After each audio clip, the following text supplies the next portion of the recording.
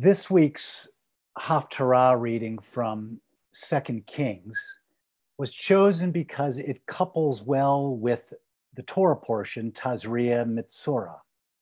Both deal with the common topic of contagious disease. The timeliness of that, of course, is not lost on any of us. For me, the Haftarah provides the perfect bridge between the Passover Seder table just 16 nights ago and 4 nights from now, the secular holiday of Yom Ha'atzmaut, Israel's Independence Day. First, the link between the Haftarah and the Passover Seder. The reading from 2 Kings introduces us to a man named Naaman, described as a commander of the army of the king of Aram, Aram being a foreign nation in conflict with Israel. The people of Aram are known simply as Arameans.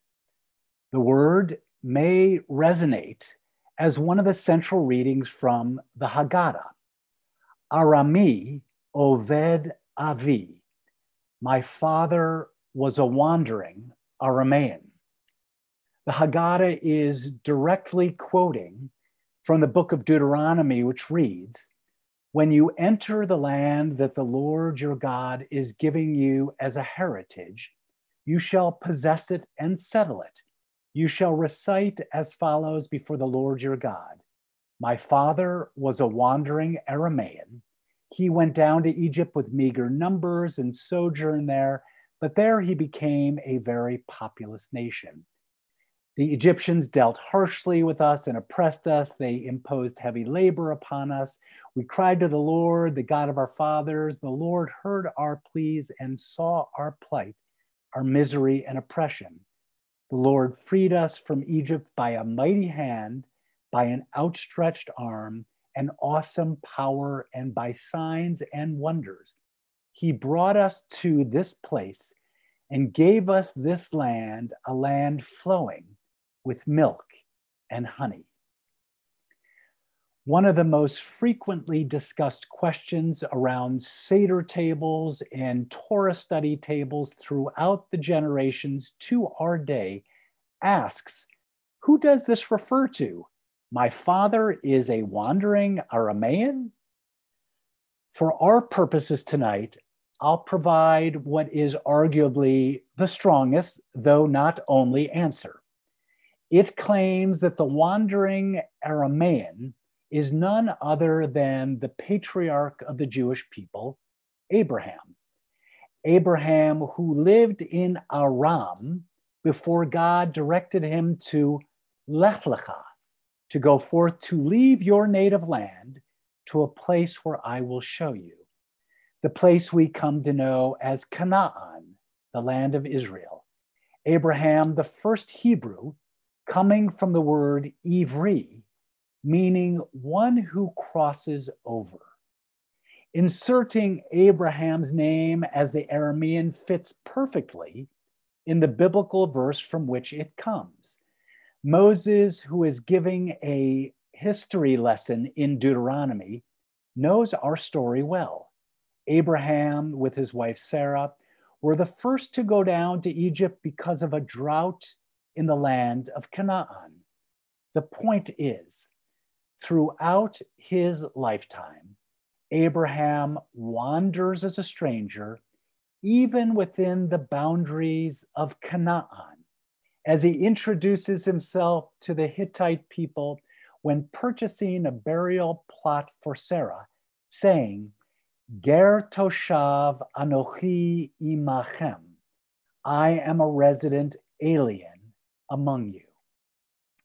God makes it clear that this is to be the identity for his descendants as well, saying to Abraham, "Know well that your offspring shall be strangers in a land not theirs, and they shall be enslaved and oppressed 400 years, and they shall return here in the 4th generation." The central story of the Jewish people at the core of our Passover Seder is that we enter our homeland not with a mindset of entitlement, rather knowing what it's like to be the other, to be a stranger, to be an outcast, to be a resident alien. And we remind ourselves of that every Shabbat, as we did tonight with the Kiddush. Zecher Litziat Mitzrayim. We remember going out of Egypt, so we remember what it felt like to be enslaved, to be a foreigner, an outsider. To be a Jew is to feel the plight of the marginalized wherever we go, wherever we live, all the more so in the land that God prepared for us to live.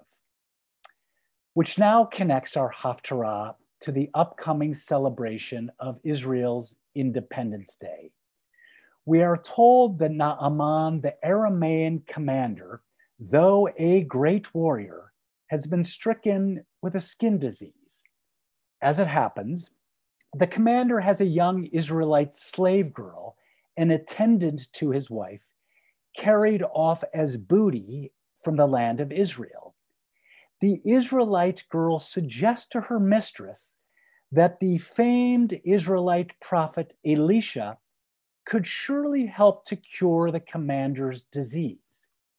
Even enslaved, the Israelite girl has not lost her compassion.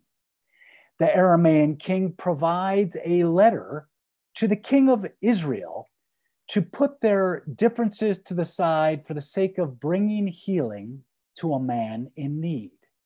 Though the king of Israel thought this was a pretext to do his people harm, Elisha, the prophet, assures his king that this is an opportunity to create goodwill between their peoples. To give the shortened version of the story, Elisha brings healing to the Aramean commander, who wants to pay Elisha a handsome price to express his gratitude. Elisha does not accept. He wants no strings attached to an authentic, benevolent gesture. The Aramean is so taken by the God of the Israelites, manifest through the wondrous works of the prophet, that he proclaims that there is no other God in the world like the Israelite God.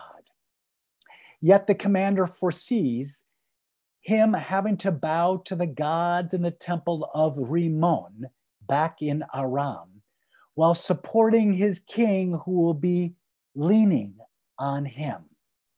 Elisha understands the commander's predicament and is undisturbed by it, bidding the Aramean commander farewell with the simple words, Lech b'shalom, go in peace. The prophetic reading of Elisha and the Aramean commander is far more than a demonstration of Elisha's power to perform miracles. It is a story about who we are as Jews and how we strive to live in the homeland of the Jewish people, and how we live as Jews wherever we consider our home. Caring for one another knows no boundaries. Compassion and the best medicine overrides politics. It was true in the time of our ancestors, and it's true today. This is true with religious affiliation as well. Elisha is not selling anything. He's not proselytizing.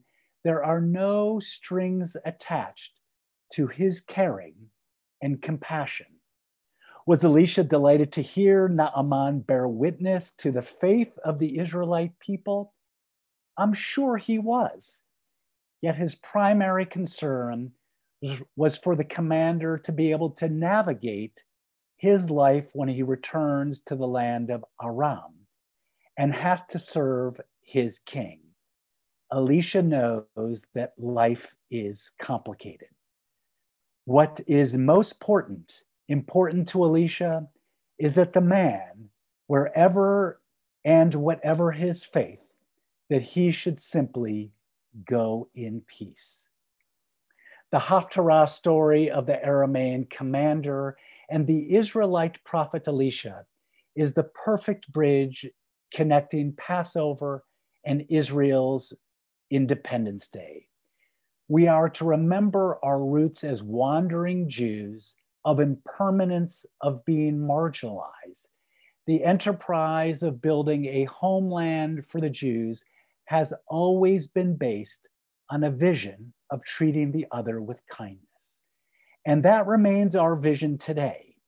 Israel's first prime minister, David Ben-Gurion, was surely channeling Elisha and the prophets when he included in the Declaration of Independence the following: the state of Israel will be open for Jewish immigration and for the ingathering of the exiles. It will foster the development of the country for the benefit of all its inhabitants. It will be based on freedom, justice, and peace as envisioned by the prophets of Israel. It will ensure complete equality of social and political rights to all its inhabitants, irrespective of religion, race, or sex. It will guarantee freedom of religion, conscience, language, education, and culture. It will safeguard the holy places of all religions. Israeli singer and songwriter Naomi Shemer wrote a song during the 1973 Yom Kippur War, inspired, though not a translation, from the Beatles' Let It Be, her song entitled Lu Yehi. It's a hopeful prayer for a quick end to the war. And Shemer knows that there can only be peace with security. Shemer is realistically aspirational, and she repeats throughout, Kol shenevakesh lu yehi, all that we seek, may it be. Lu yehi, lu yehi, lu yehi, may it be, may it be, may it be.